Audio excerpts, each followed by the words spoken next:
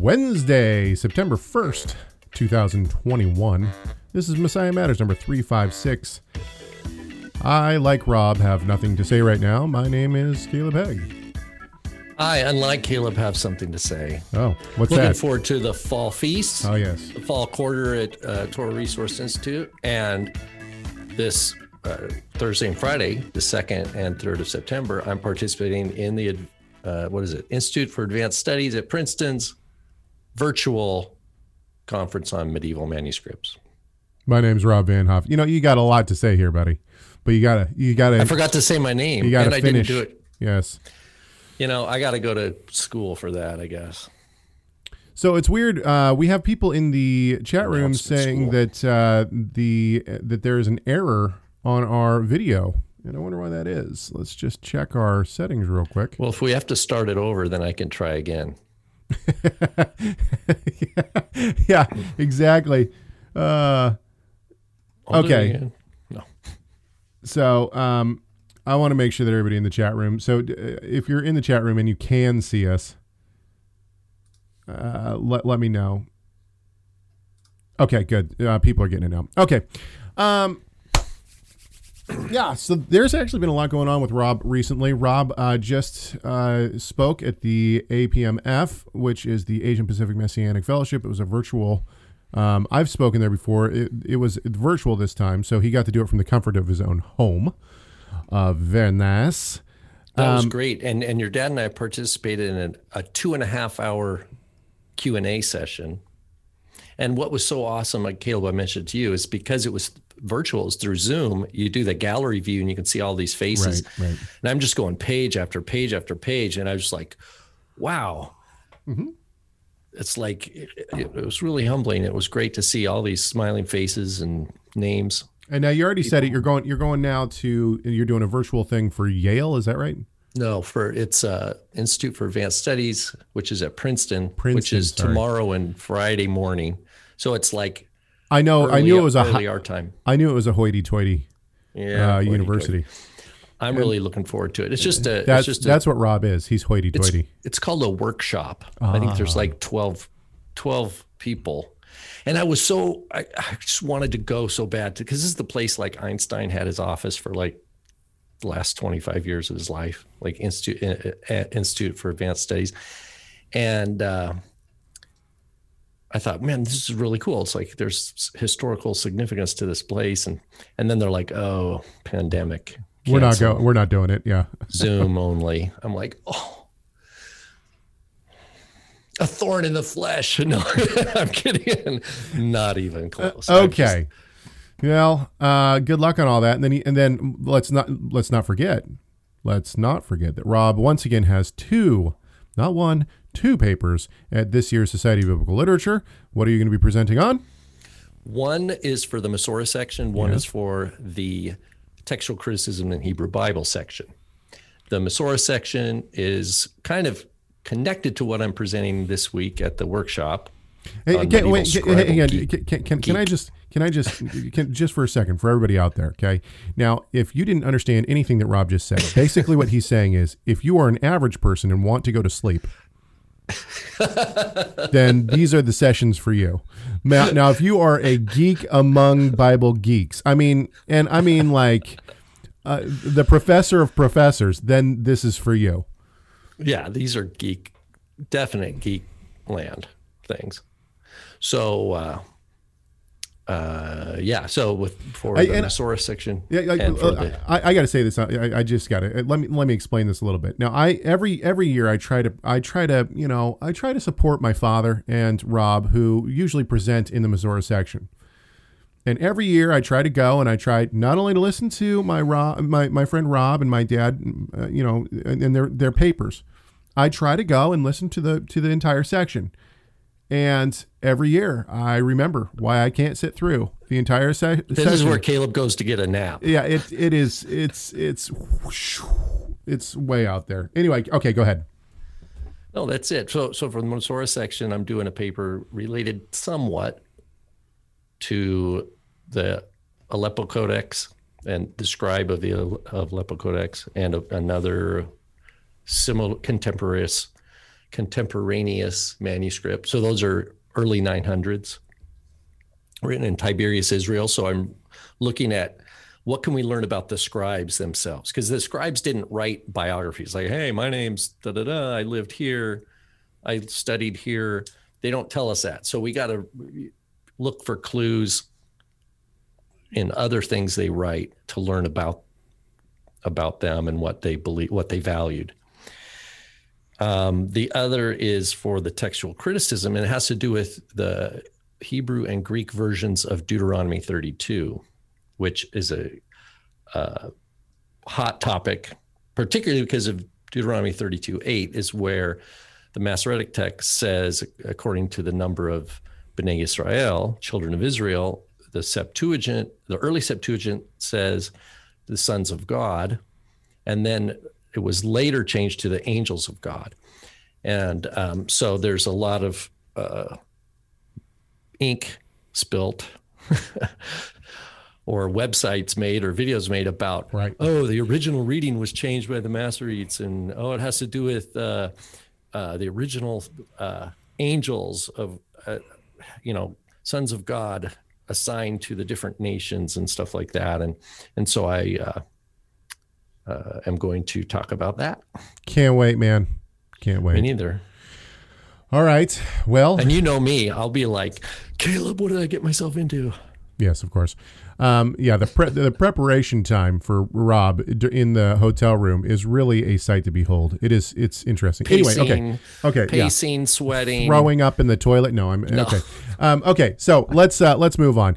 A couple of things here. First of all, be a part of this conversation. 253-465-3205. That's a message machine. You're not going to get a hold of us, so you can tell us whatever you want. Laugh, cry, scream, yell, whatever you want to do. Doesn't matter. We'll listen to it. You can also shoot us an email. Write it down. Write down what you want to tell us. chegg@torahresource.com. chegg@torahresource.com. Go to Torah Resource for all sorts of great stuff, including articles and other things. And then you can listen to archives of this show on messiahmatters.com. And you can become a supporter of our work and a executive producer if you'd like to. All of that is possible. Okay, and finally, last but not least, perhaps the most important, don't forget to subscribe to this YouTube channel and press the like button. It helps us. I know it doesn't seem like it does, but it does, so help us out by doing so.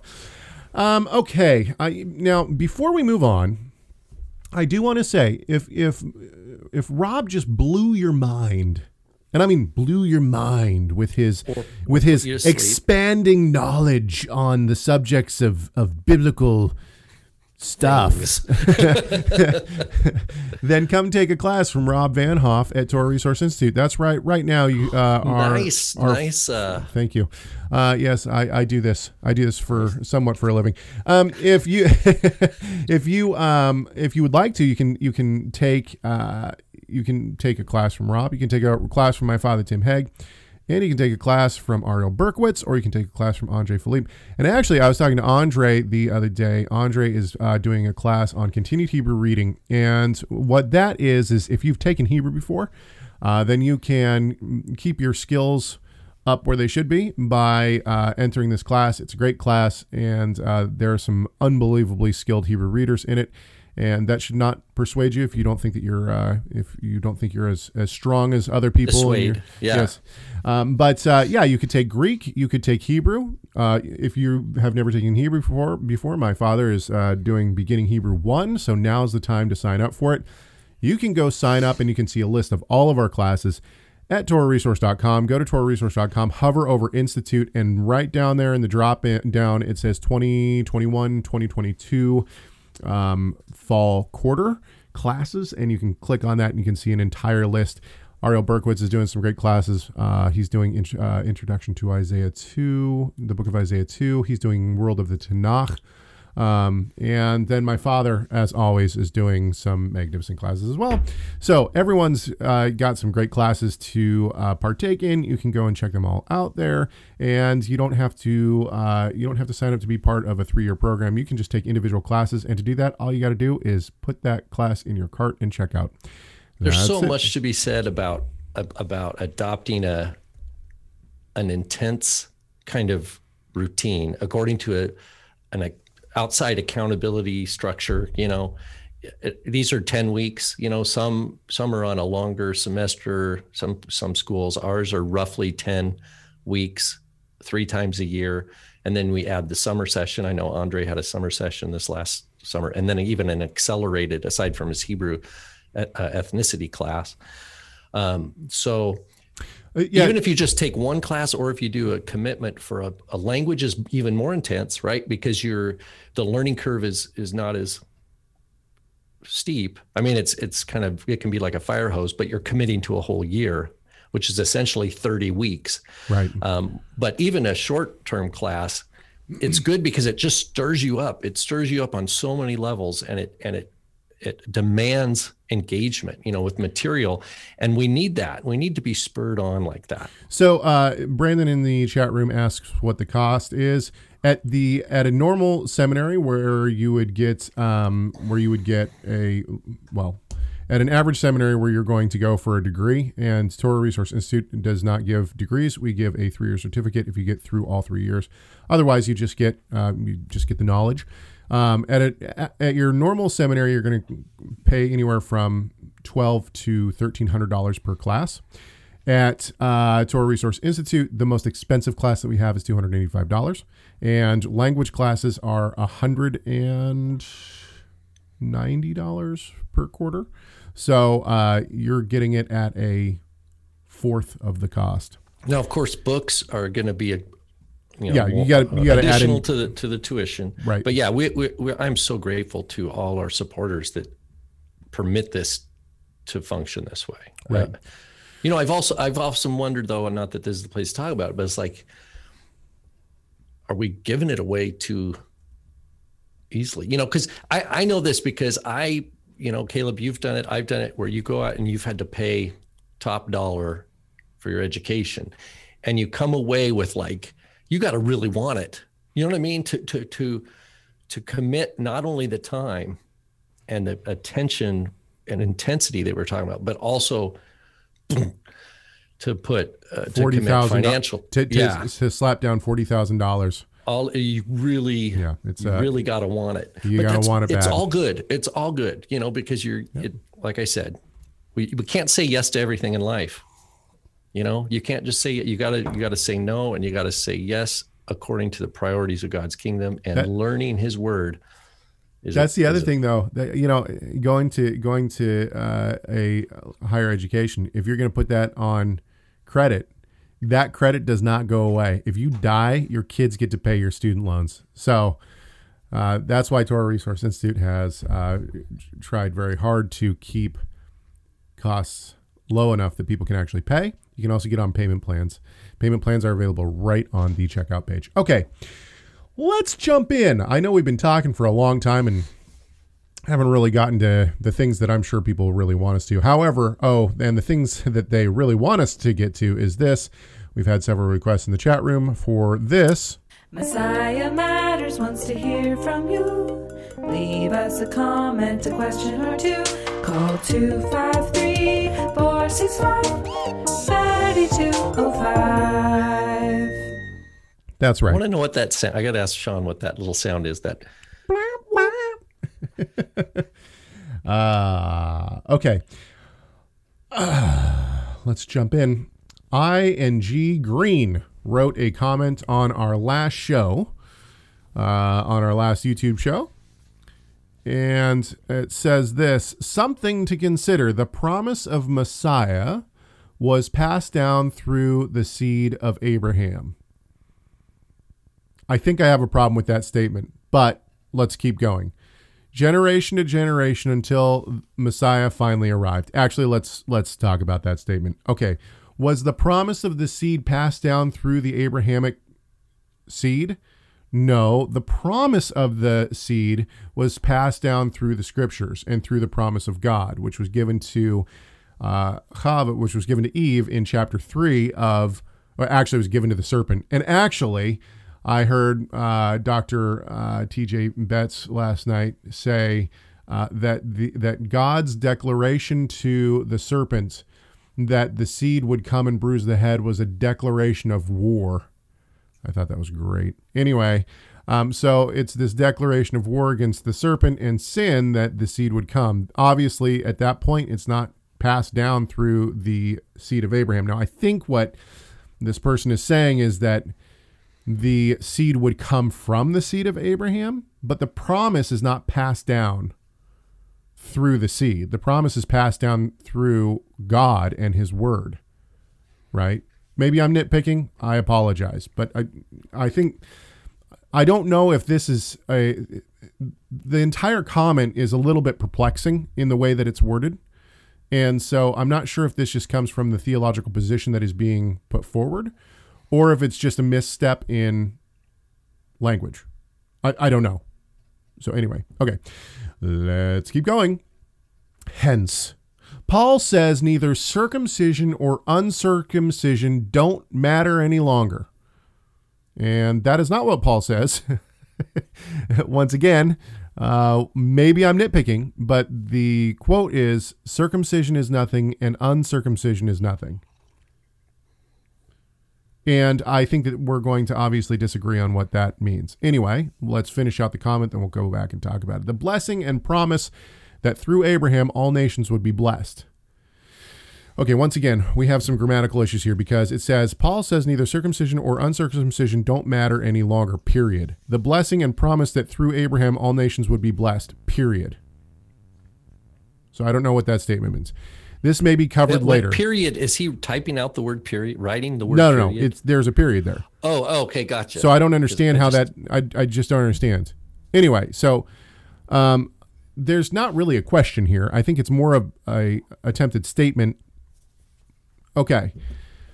But I think that we just need to be clear here. No, the term circumcision is nothing, uncircumcision is nothing, does not mean that circumcision, the physical act of circumcision, doesn't matter anymore.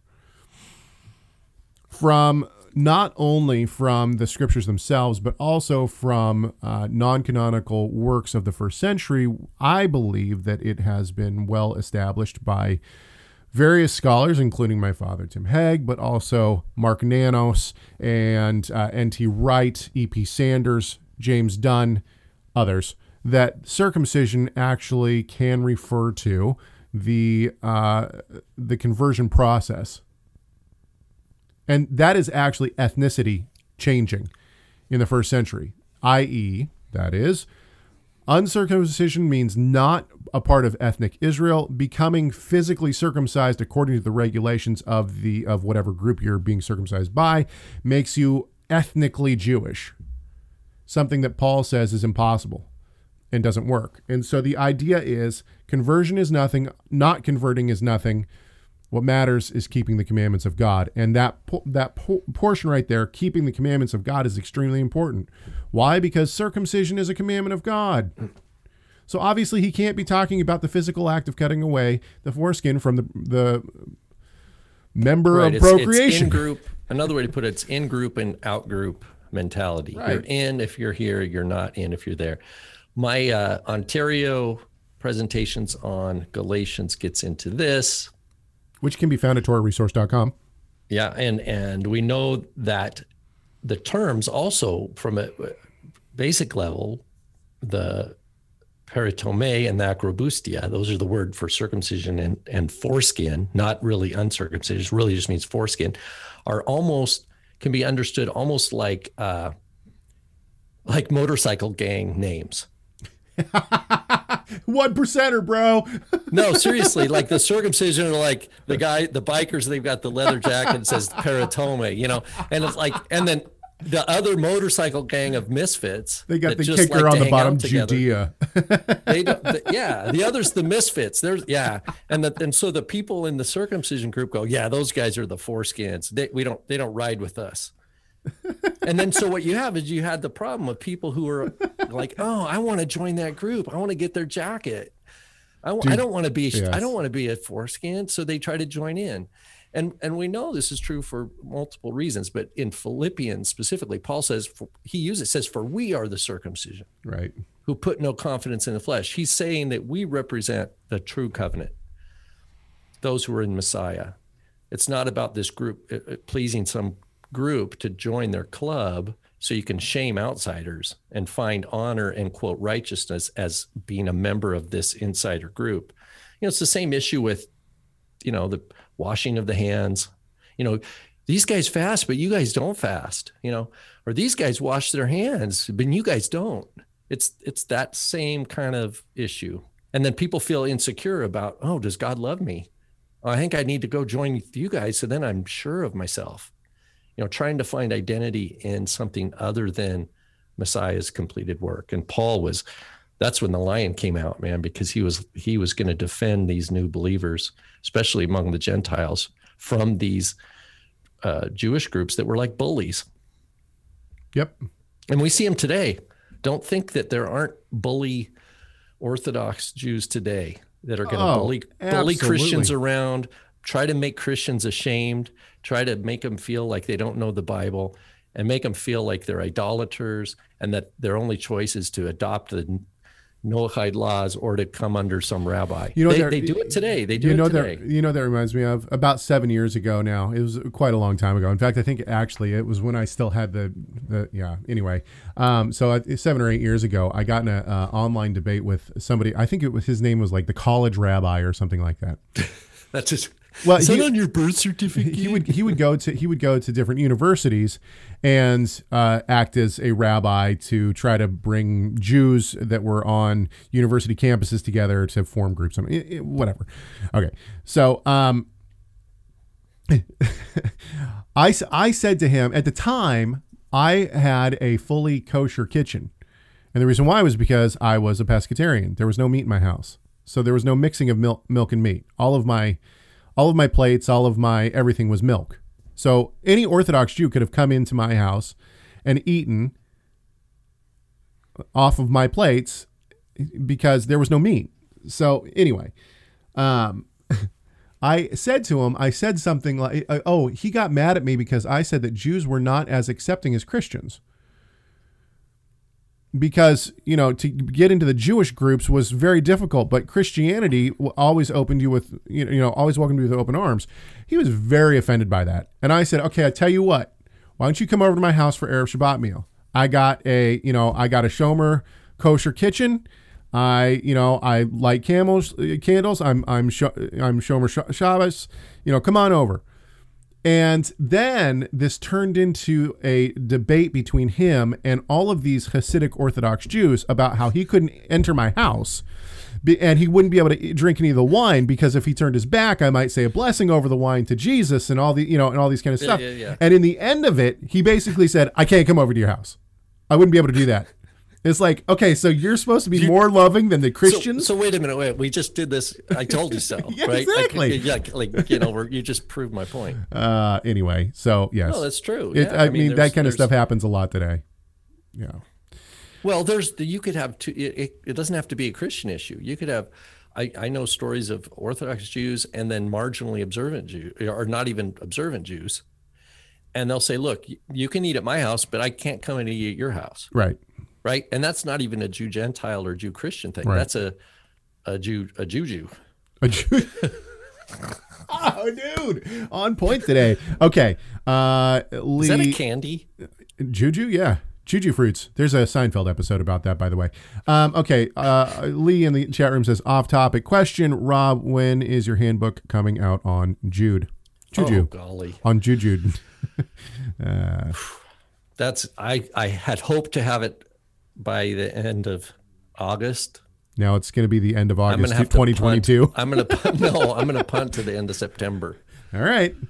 We'll believe it when we see it. Okay. Let's move on. Actually, should we just we'll wait because Lee in the chat room actually wrote in a question. We'll get to his in a few seconds. Paul writes, and he says, throughout scripture, when we read the term sons of men, the meaning typically refers to those who are unfaithful towards God or people who reject God. But this label is also applied to Ezekiel, where God calls him son of man. In Daniel, where he sees a vision of Yeshua, Yeshua is referred to as son of man, capital letters. Who or what is a son of man? Wait a minute. Say that first part again? Yeah, so I think that there's a difference between sons of men and son of man. So he says, throughout Scripture, when we read the term sons of men, the meaning typically refers to those who are unfaithful rather towards God, or people who reject God. But this label is also applied to Ezekiel, and it's a different label. I would let me just pause on that first one. So I think there could be times, like I think, Genesis 11, the tower which the sons of men had built. So I would agree that sometimes it could refer to people who've been rebellious, but it's also in 1 Kings 8, when Solomon's prayer at the dedication, he says, you, O Adonai, hear in heaven from your dwelling place, forgive and act and render each according to all his ways, whose heart you know, for you alone know the hearts of all the sons of men. I think it just means humans. Right. It's just a poetic, it's poetic way of talking about humans. Okay, I agree with you. But now let's move to Son of Man. Context is always important, though. We always got to look at context. Okay, so now let's move to Son of Man. The person in Daniel, you see a human in the heavenly court sitting on a throne. Or coming on the clouds, right? Coming on the clouds, right. And in Revelation, you see that, yeah. But anyway, what does Jesus say? He says, that's me. I am he the says that Son to of the Man. high priest. Right. The high priest, he says, you will see the Son of Man coming on the clouds of heaven. And the high priest rips his garment and says, we've heard enough. It's blasphemy. Why would the high priest say this is blasphemy for Yeshua saying that? But it's true. It's also used just to address people. Ezekiel. Yeah. Like son of man. Now, there is a difference. Ben Adam is Hebrew in Ezekiel, but in Daniel chapter 7, of course, is in Aramaic. So there is not that it's a big difference. It's Barnash. It's a slightly different term. But I take it when Yeshua talks about the Son of Man this, the Son of Man that, he's talking about himself, but he's saying, I am this guy, from Daniel 7. But the interesting. Okay, so back to the high priest who says that is blasphemy. Obviously, in the first century, there was some interpretation saying that Son of Man was God. Well, right. Let's find it. Yeah, Daniel 7, right? Is it 7:14? Yeah. Well, here's one example: is Matthew 26. The high priest stood up and said to him, that is to Yeshua, do you not answer? What is it that these men are testifying against you? But Jesus kept silent. This is the NASB. And the high priest said to him, I adjure you by the living God that you tell us whether you are the Christ, the Son of God. Jesus said to him, you have said it yourself. Nevertheless, I will tell you, hereafter you will see the Son of Man sitting at the right hand of power, coming on the clouds of heaven, which brings Daniel 7 right into his face. It says, then the high priest tore his robes and said, he has blasphemed. What further need do we have of witnesses? Behold, you now have heard the blasphemy. What do you think? They answered, he deserves death. So then we're fighting. Yeshua knew that was going to happen. Right. But he can't lie. He's not going to, he's okay, I don't want to go through this. So I'll tell you what, I'll just stop teaching. I'm kind of a representation of the Son of Man, maybe, if that's better for you. I'm just a good rabbi from the first century. Yeah, exactly. Talk to Hillel, my teacher. He's the one who taught me this stuff. No, Yeshua doesn't say any of that. Yeah, so let's just read in Daniel 7:13. I just wondered, that's one of those moments in history, like probably one of the most gravity-filled moments where the pin dropped, like between Yeshua saying this to the high priest and then the high priest's hatred and rage just like tearing his garment. But Yeshua, he knows. Well, let's read it. Let's read it in Daniel 7, starting in verse 13. I saw in the night visions, and behold, there came with the clouds of the sky one like a son of man. And he came even to the Ancient of Days, and they brought him near before him. There was given him dominion and glory and a kingdom that all the peoples, nations, and languages should serve him. His dominion is everlasting dominion, which shall not pass away, and his kingdom, that which shall not be destroyed. Woo! Yeah. Baruch Hashem, all glory to Yeshua. So Right there. the point is that in the first century, obviously the interpretation of this is that one like a son of man is God. Okay. Yeah. We good on that? We want to move on? What was there any other points to his?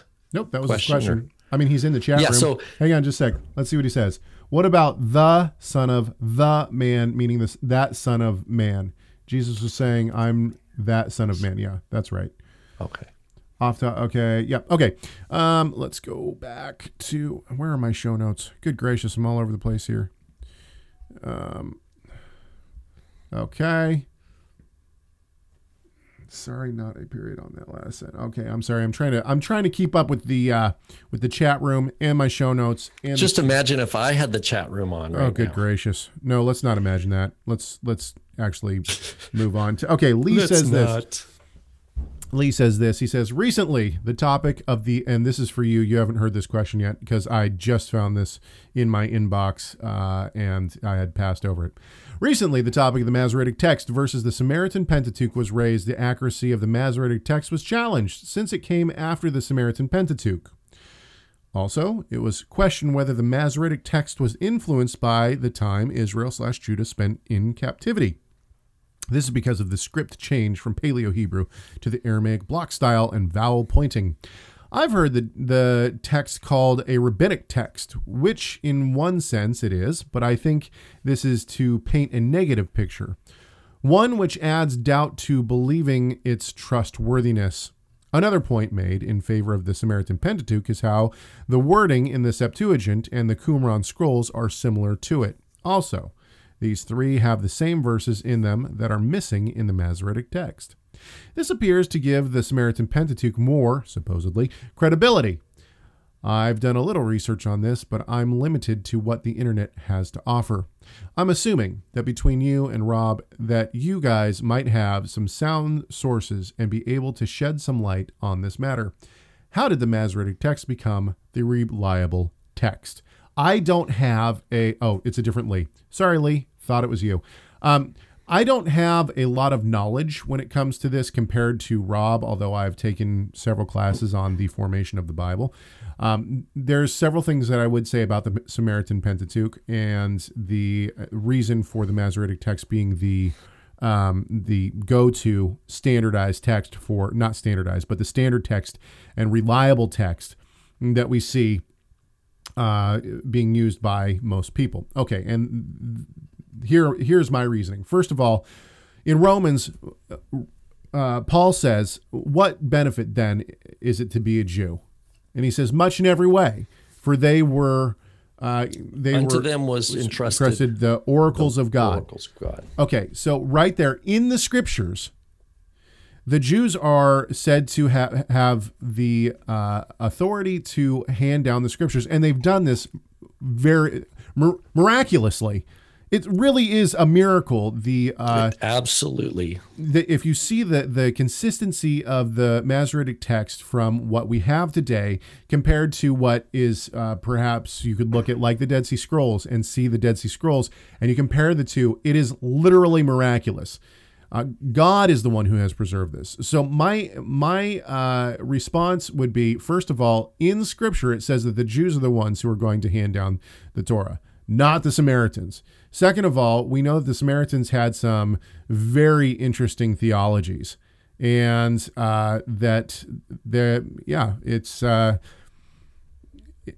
it doesn't seem as though they were entrusted to hand down the oracles of God. Okay, go ahead, Rob. What's your answer? Well, to build off first of your quote of Paul in Romans 3, that parallels with what Yeshua tells the Samaritan woman in John chapter 4, which is salvation is of the Yehudim, is of the Jews, right, not of the Samaritans. So the oracles of God given to the Jews is not given to the Samaritans. But on textual terms, we know that the Samaritan Pentateuch has different expansions. The Samaritan Pentateuch has it says Mount Gerizim is the place where God chose. The 10 Commandments in the Samaritan Pentateuch have all this expansion stuff that pertains to Mount Gerizim and other things. And our earliest Samaritan Pentateuch is like 1100s. Like we have Masoretic texts that are way older than our earliest Samaritan Pentateuch. So if we had a Samaritan Pentateuch from the 1st century or from the 1st century BC, that would be really great because we'd be able to study the text history of the Samaritan Pentateuch itself. But as it is, we can only go back, we can't even go back 1,000 years and look at it. It's better than our, Enoch. Enoch we have, and Jubilees are in Ge'ez, which are only like 500 years old. So we get a little bit further back in time, but we're not even to the year 1000, going back in time. And so if someone's telling you that the Samaritan Pentateuch is older, there's so many problems with that. They clearly haven't actually read it. They're just reading other people's opinions and repeating it without actually investigating. Pertaining to Septuagint, it seems that in some cases, the Samaritans, this is my view, the Samaritans had a Masoretic text. They also had Septuagint text, and they kind of cut and pasted and made their own Pentateuch. And they did that way later, as to the point of whether the Masoretic text is, quote, rabbinic, it's independent. The Masoretes were independent of the rabbis, and they weren't Karaites either. I know that some people have made a living on that kind of claim. But no, they were neither. They were scribes. And, but yeah, Romans 3, good verse. All right, let's move on. That was a quick one. Michael writes in. Michael, he says this. He says, I am struggling with the topic of communion, and I have a few questions. Oh, good. Oh, this is right up, Caleb. So you threw me a couple, and now you get to do this. That's right. I hope the authors of this video, by the way, this was left on a video that we did like 4 or 5 years ago. So I didn't sit down and watch our own video again because can't do that. I wasn't going to. Yeah. If I did that all the time, all I'd do is watch our videos and respond. Anyway, he says, I hope the authors of this video can give their feedback.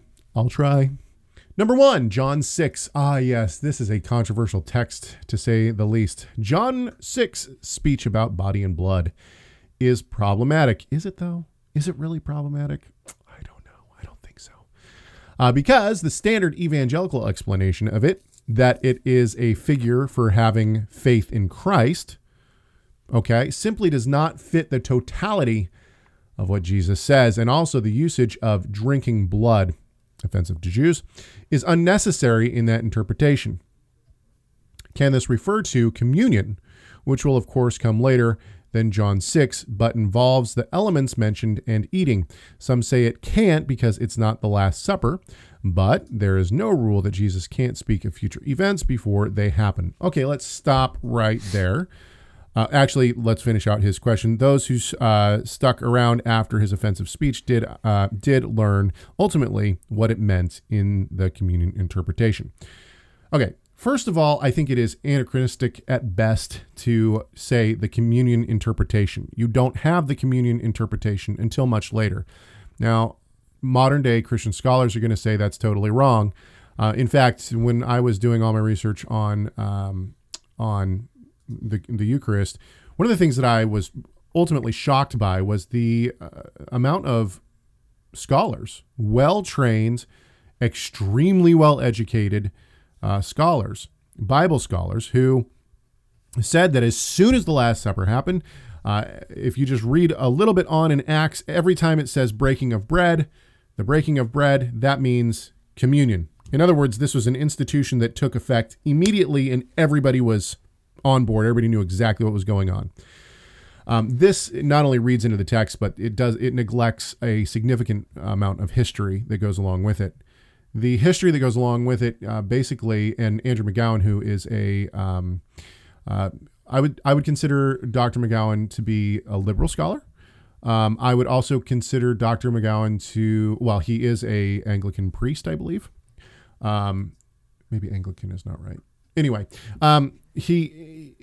so his theology is much different than mine. However, he has done extremely good work in the field of Eucharistic studies. And he has shown that throughout the first 4 centuries after Christ was on earth, that communion was not a set understanding of the elements, that is bread and wine.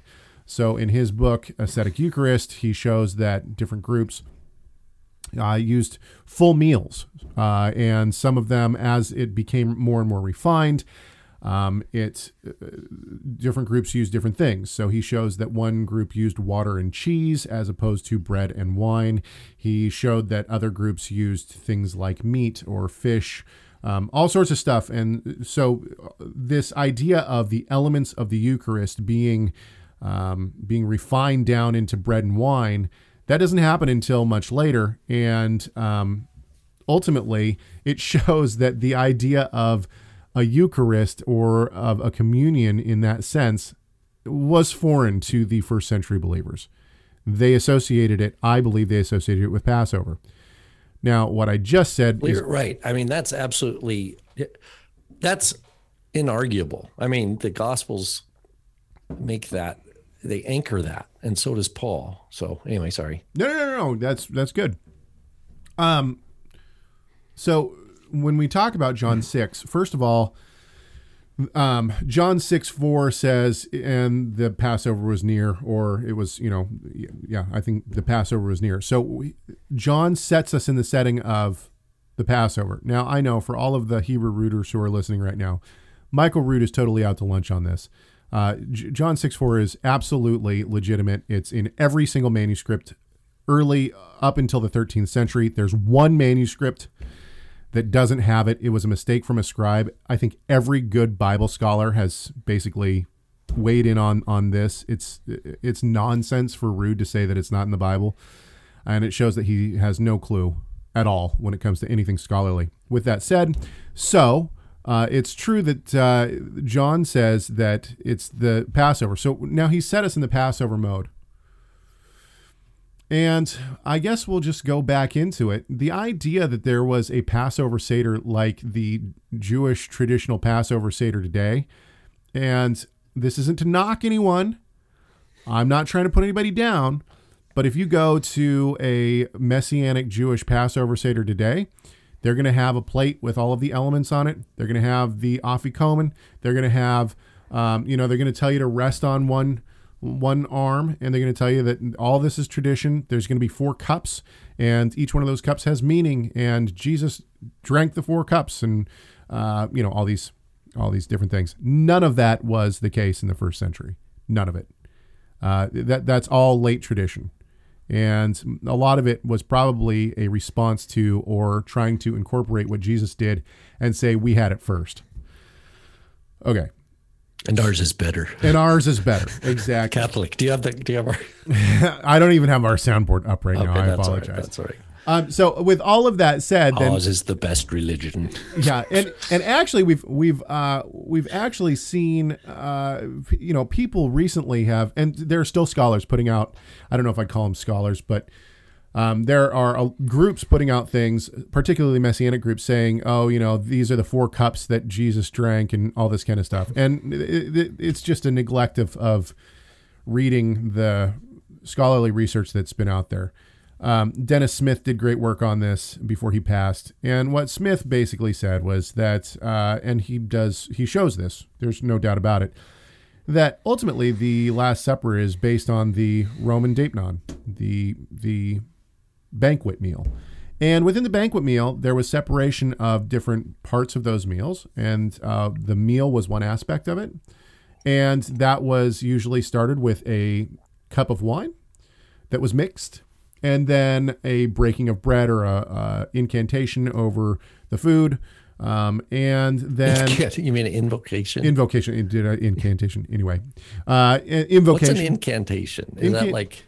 Isn't that a word? Did I make up a new word? No. Incantation, is that like a magical spell? I don't know. Sorry. Incantation, a series of words said as a magical spell or charm. Yeah, that was right. Incantation. I was right. So an incantation, incantation over the food, and usually to a deity, right? Now, this is not saying that Jesus was doing something that was pagan. What this is saying is that this was the cultural way that you would have a meal, and so then there was either a ceremonial or a right. So the question is, what, Caleb? Talk about the expectation. Let's say you were invited to such a Deipnon. What would you expect? If you already kind of had been to some, what were some core things? Okay, I know what's going to happen tonight. This, and this is going to happen. Yeah, we know a couple of things. For sure. Now it wasn't like there was one set thing, but we know that they would have a meal time. There was usually either a debate or a philosophical time, and we see this in John. Right? They get done with the meal, and what happens? Jesus has this speech for almost 7 chapters. Right? So this actually was part of a traditional Deipnon. Those two elements of the meal would be separated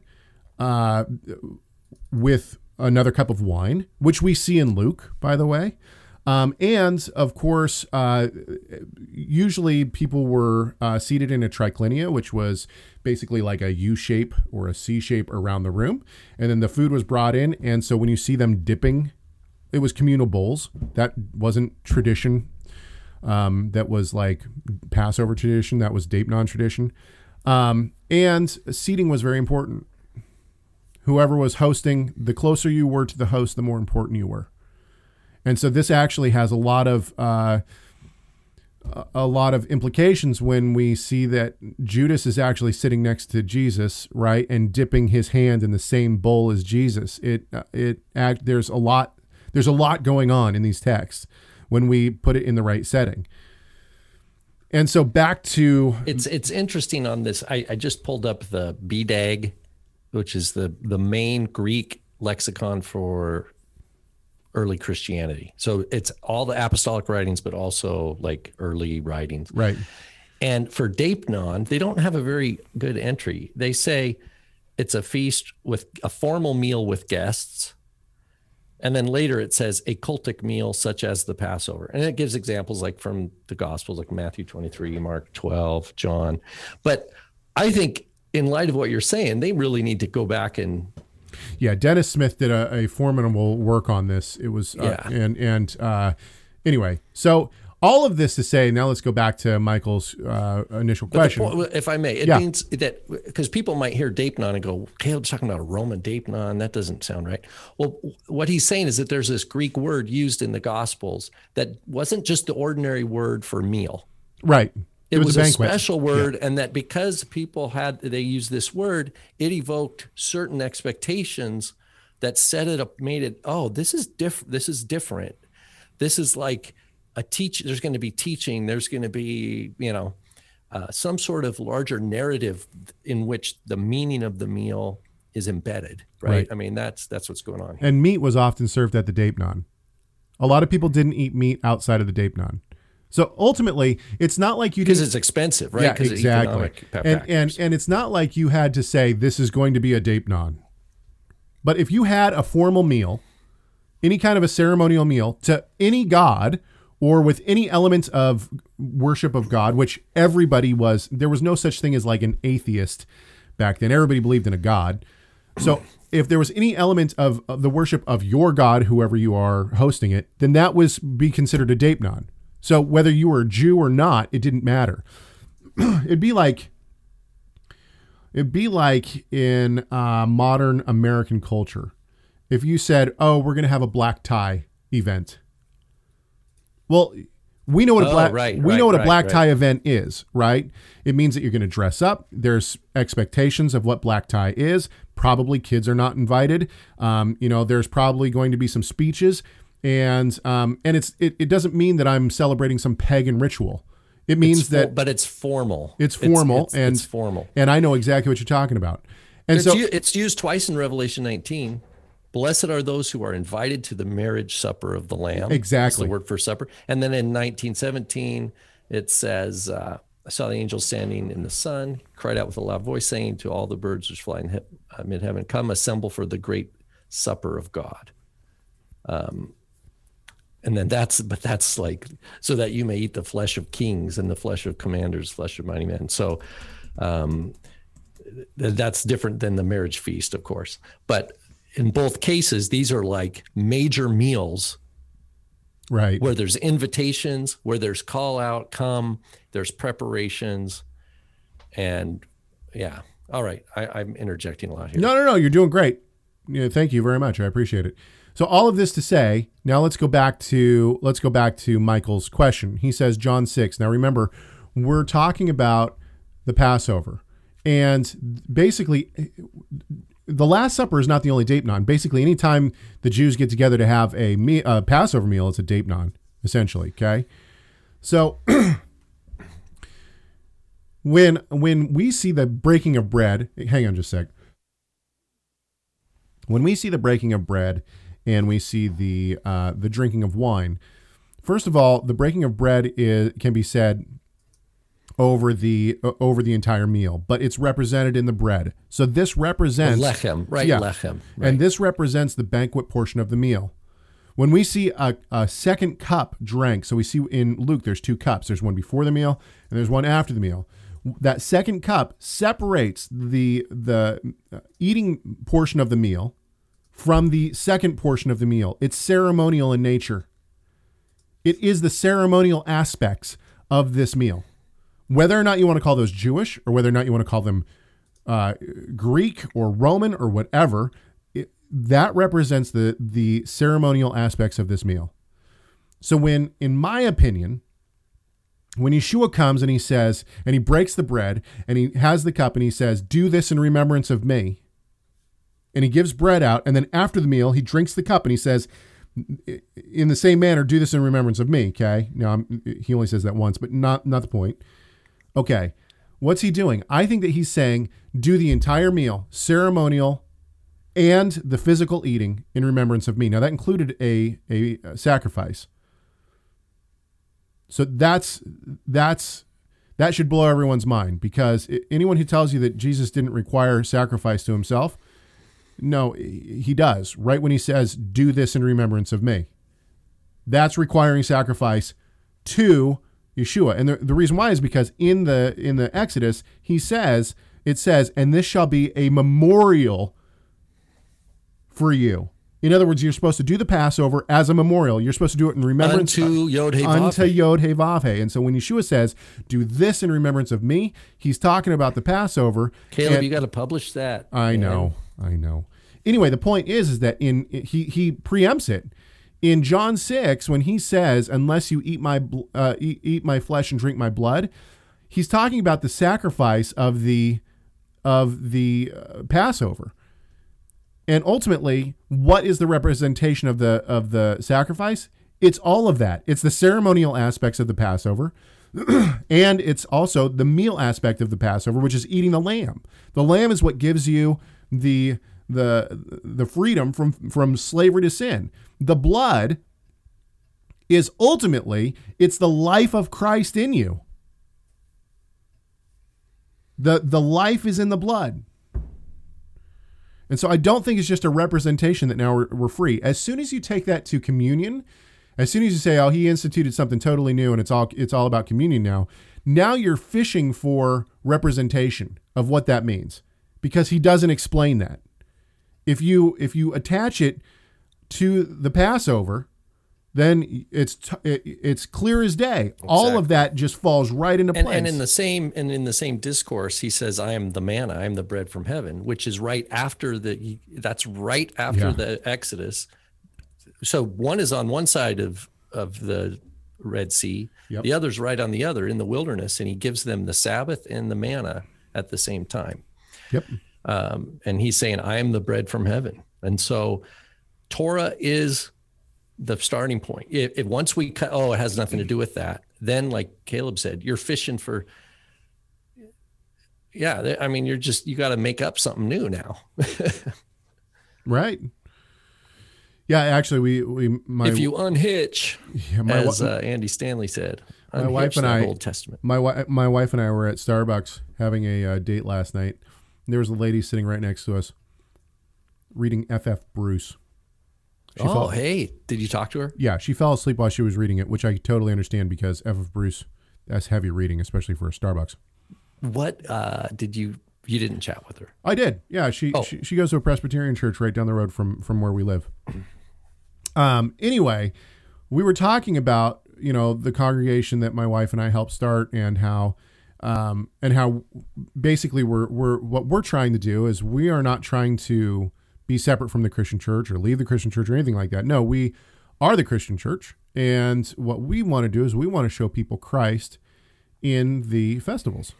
So we celebrate the festivals and we celebrate the Sabbath. And what we do is we try to show how this all points to Christ. And this lady was just, she was like, yes, yes, yes, and we had this whole conversation about how you can't understand the New Testament unless you understand the Torah first, because all of these references that these people are making go back to, they're attaching it all to the Torah and to the Tanakh. So anyway, I think that to me, it shows that there is an awakening within the Christian church, that people are hungry to see not just the end of the story, but to understand its fullness, because it's all, you can look at the scriptures almost like God looks at time. You can see it all at once and it all works perfectly together. That's our blessing and our privilege and honor at this time in history. But, and the books are there, that it's all open, but right. People, not everybody's interested in reading, they're busy pursuing other things, but seeking the kingdom, like you were saying, having a Bible is a miracle, let alone 50 plus translations in English, plus how much commentary, we've talked about that before. There's other languages that have maybe half the Bible in one translation, or maybe a book, if at all. And we in the English speaking world, we have, to whom much is given, much is expected. We've got a lot. We've got a lot of resources free and available to us, that it's a matter of our individual hearts. Do we have a heart that seeks daily devotion time with the Lord, seeks to grow in knowledge of the word? And in order to do that, you got to say no to other stuff. You got to put your computer, laptop away, put your phone away, and spend time with the Lord and seek to become a child and learn. The Bible is definitely a miracle, and it's full of the riches of God's kingdom. And he's just, Yep. All right, guys. It's been real. It's been fun. It's been real fun. It's been fun, real. I think that what we're going to do is we're going to come back next week, have another show, but we need your help to do that. And so give us a call, 253-465-3205. It's 253-465-3205. You can also next week we will be in the middle. We will be at the beginning of the 7th month, right? That's right. Be between Yom Teruah and Yom have a great Yom Teruah. Maybe we'll talk about the festivals next week, and if you have questions about those, give us an email. The fall festivals instead of Pesach. Yes, exactly. Chegg at TorahResource.com. It's Chegg at TorahResource.com. As the kids these days say, don't forget to smash that subscribe button and hit the like. And bam. Yeah, I can't find my outro music. All right, here we go. We hope that this conversation has done at least one thing. That is to glorify our great God and Savior, Yeshua the Messiah. Why? You know why. Because Messiah matters.